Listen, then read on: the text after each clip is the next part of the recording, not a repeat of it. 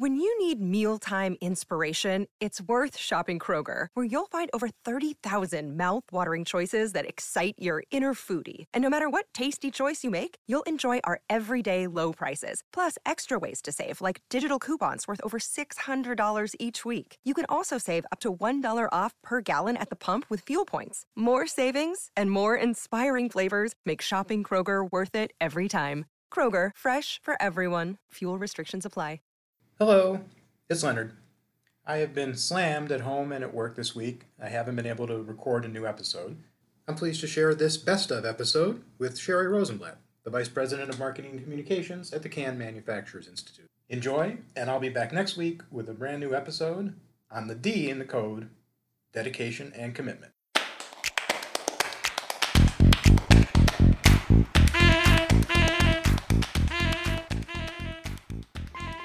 Hello, and welcome to What to Say When Things Get Tough, a podcast dedicated to helping you communicate effectively in difficult situations, both professional and personal. Today, my guest is a longtime friend and colleague, Sherry Rosenblatt.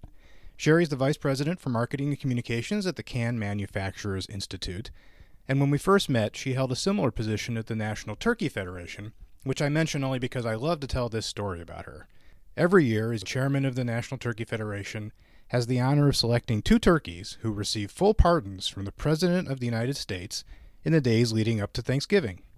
And one year she was chosen as the turkey's official hostess, which meant she got to stay with them in a hotel suite in the very prestigious Willard Hotel in Washington, D.C., and then she had the pleasure of escorting them, in first class no less, on United Airlines, to Disneyland in California, where they lived out their lives in peace and security. We discuss lessons that Sherry has learned over years helping food-related organizations navigate difficult communication situations, as well as some of the specific challenges and opportunities related to COVID-19. And Sherry provides a clinic in message discipline as she artfully describes the many benefits of canned foods and beverages. Enjoy.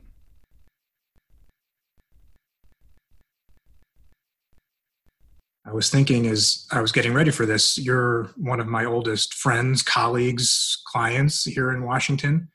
We worked together when you were at the National Turkey Federation. Now you're with the Can Manufacturers Institute, but maybe you can start off by telling us how you got interested in the field of communications. It's interesting. I actually have a degree in human ecology. I wanted to help those that were underserved communities to counsel them on helping them to have a better life as they were growing up.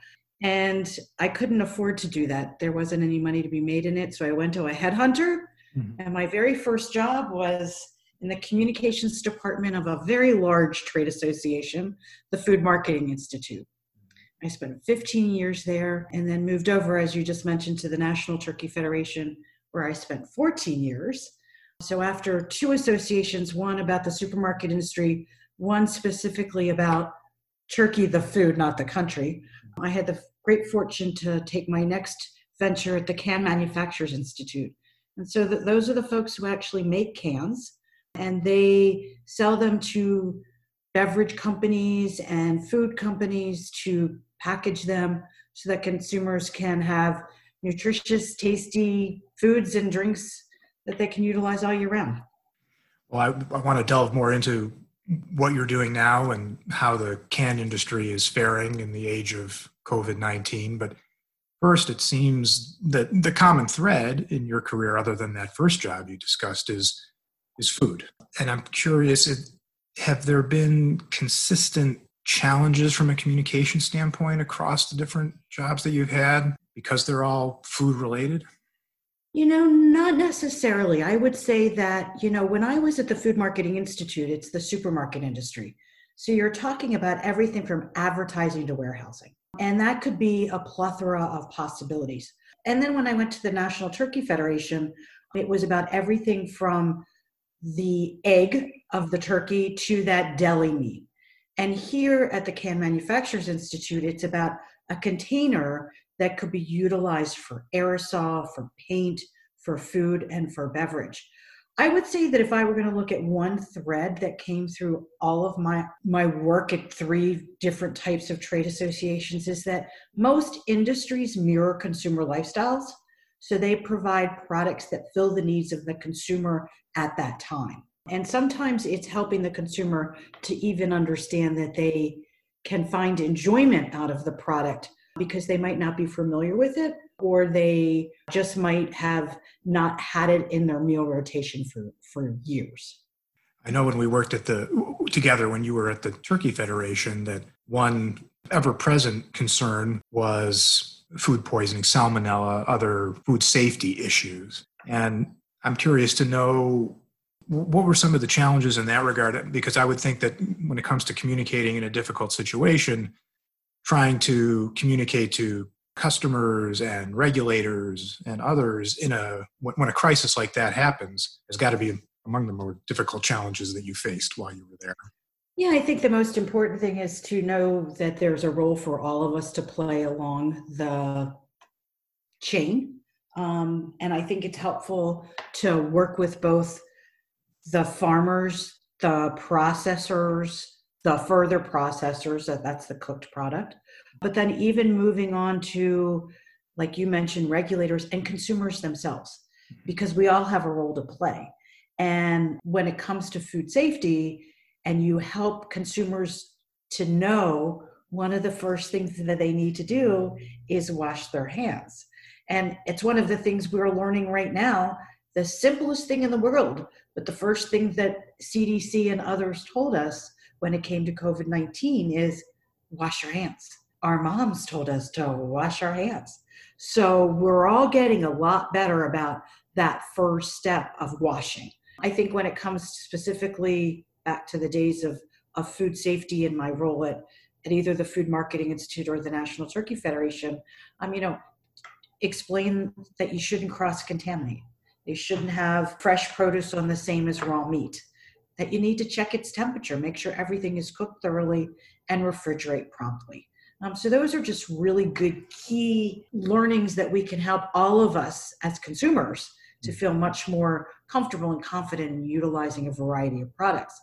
I would be remiss if I didn't talk about canned foods, because here's a product that the way you take fruits and vegetables that have been picked at the peak of ripeness, sealed within hours, they are sealed with all of the nutrients locked in and all of that bacteria locked out. So it's a safe, quality, nutritious product that, specifically in a time right now where people are concerned about food safety, it's nice for them to be reminded that we haven't seen a foodborne illness related to canned foods in 40 to 50 years. One thing that seems to be consistent is wash your hands. And as you point out today, that's number one, too, when it comes to protecting yourself from coronavirus. I think we were working together when one of the avian flus hit. Walk us through how you addressed a crisis from a communication standpoint like that, and what some of the best practices that you've picked up along the way might be. Well, specifically what you're talking about with regard to avian influenza, at that point in my career, there was a concern about a pandemic coming over from Asia. Now, how interesting is that in the current time that we're living through now?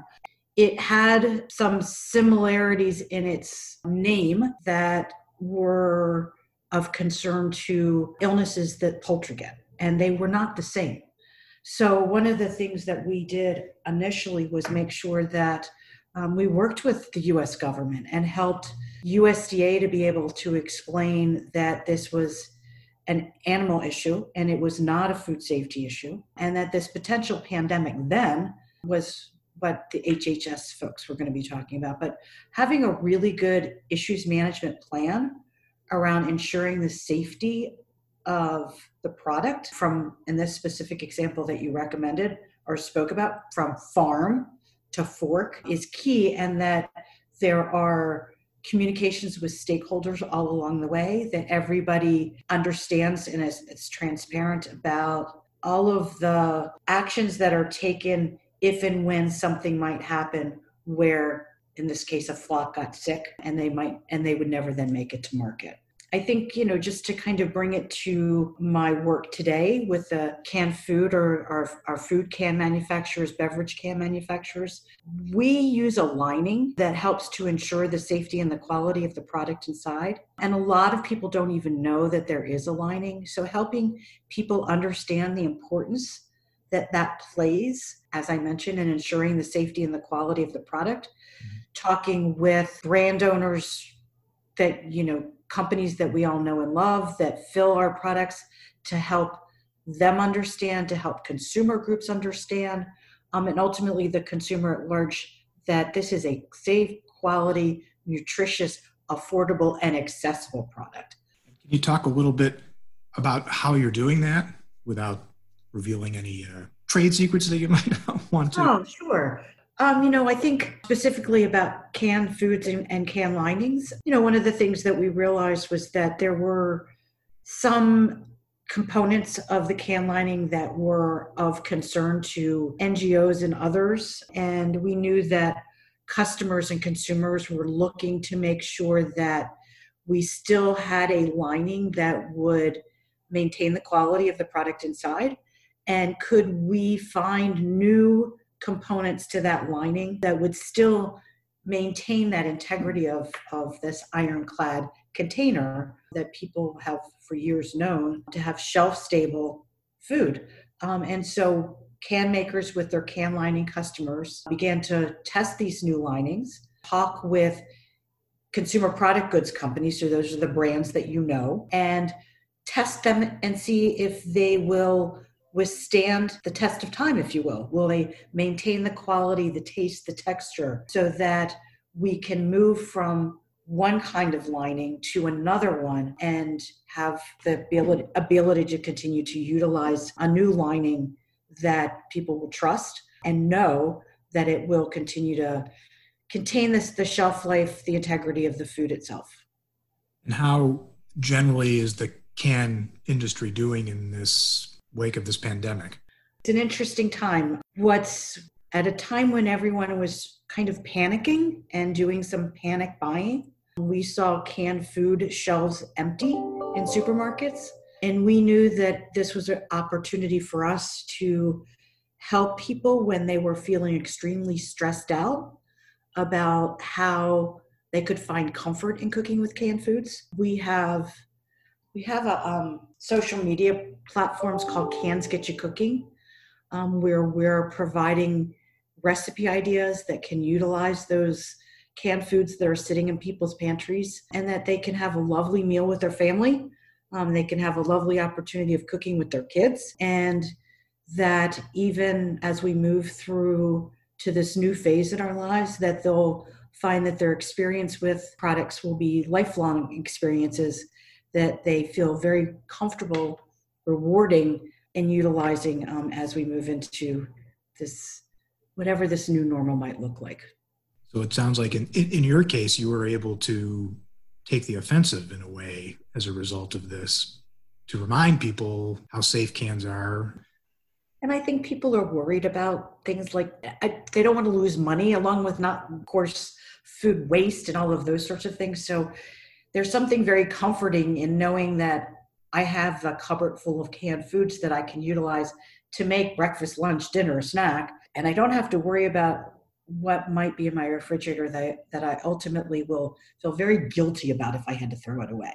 So that's one piece of it. I think the other piece of it is, as food service kind of closed down, and there were many food service establishments that had kegs of beer, they realized that they could can those kegs and sell them off premise that way. So there was an opportunity, as more and more beverage cans are being filled with wine or beer or kombucha, that these food service establishments saw an opportunity, once again using this ironclad safe container, to move their product through their establishments. You mentioned early on, as people were doing some panic hoarding, canned goods were in short supply. Were there communications challenges associated with that?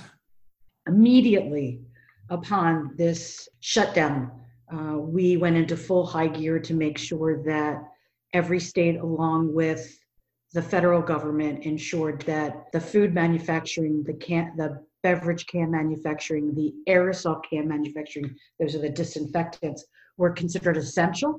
And so that we could continue to be making those cans and delivering to those industries that filled them, and that they could continue to move through the supply chain.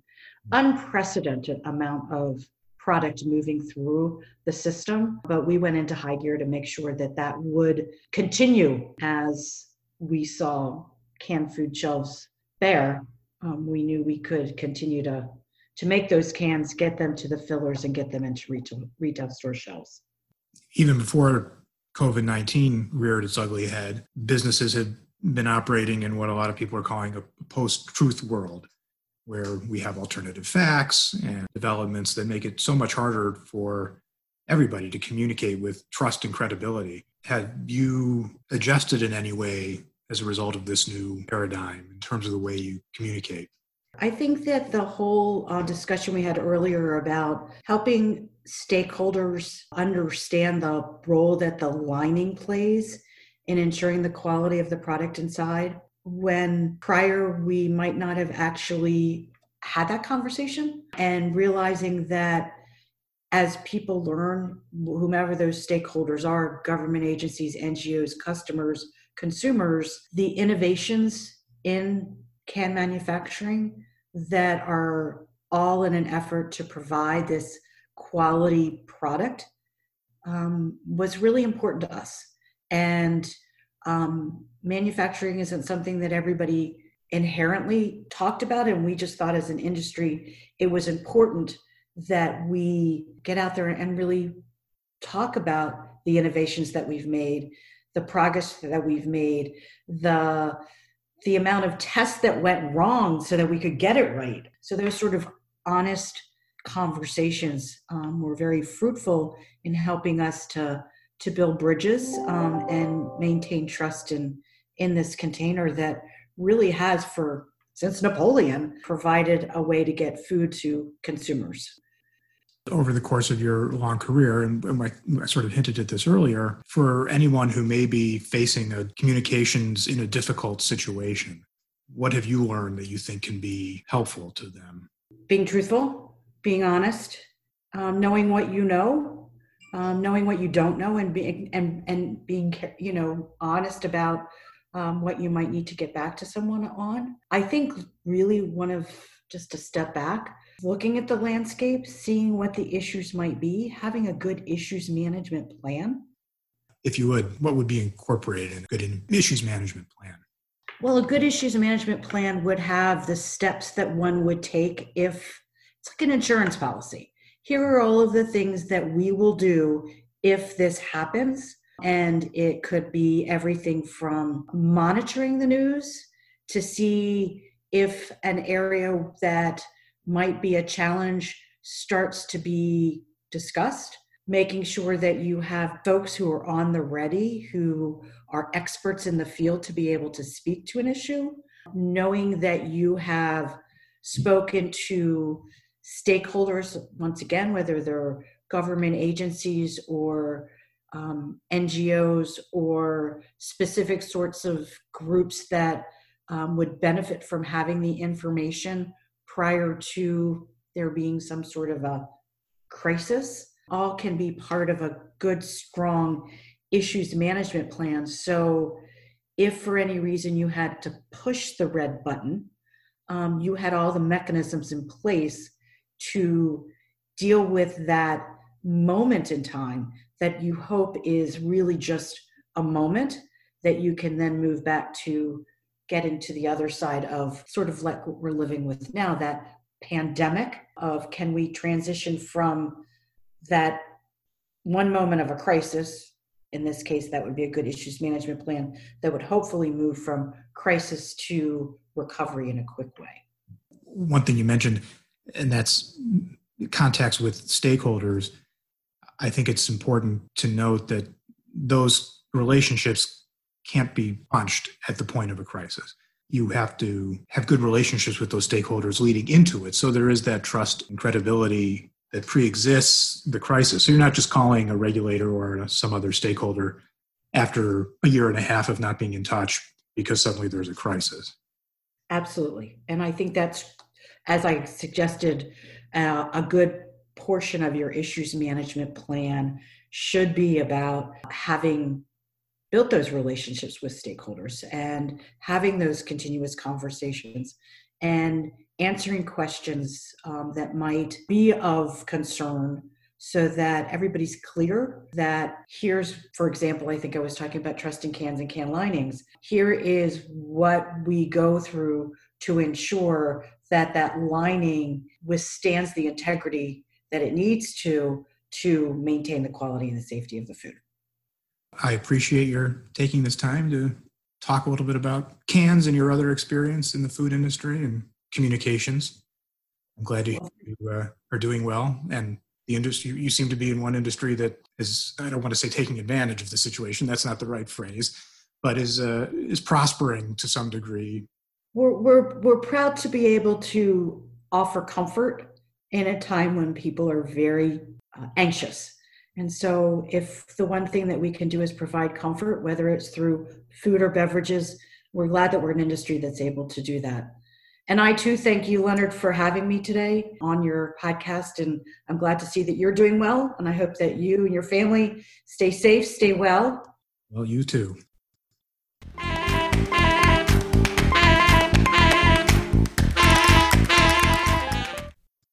Since our main topic today was food, here are some songs that I recommend as accompaniments to this week's episode.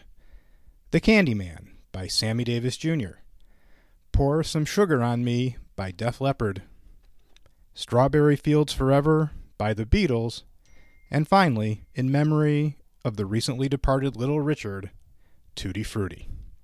Join us next week for a discussion of the critical role that trust and credibility play in communicating effectively in difficult situations.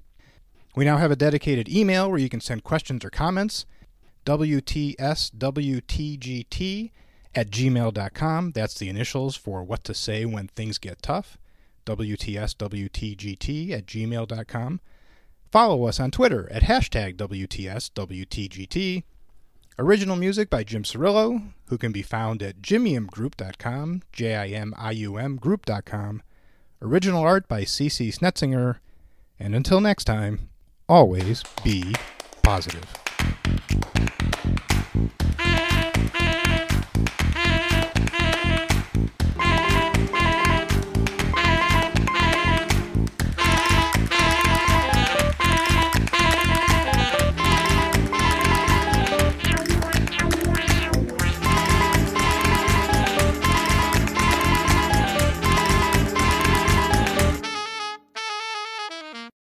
For the ones who work hard to ensure their crew can always go the extra mile, and the ones who get in early so everyone can go home on time, there's Grainger, offering professional-grade supplies backed by product experts so you can quickly and easily find what you need. Plus, you can count on access to a committed team ready to go the extra mile for you. Call, click Grainger.com, or just stop by. Grainger, for the ones who get it done.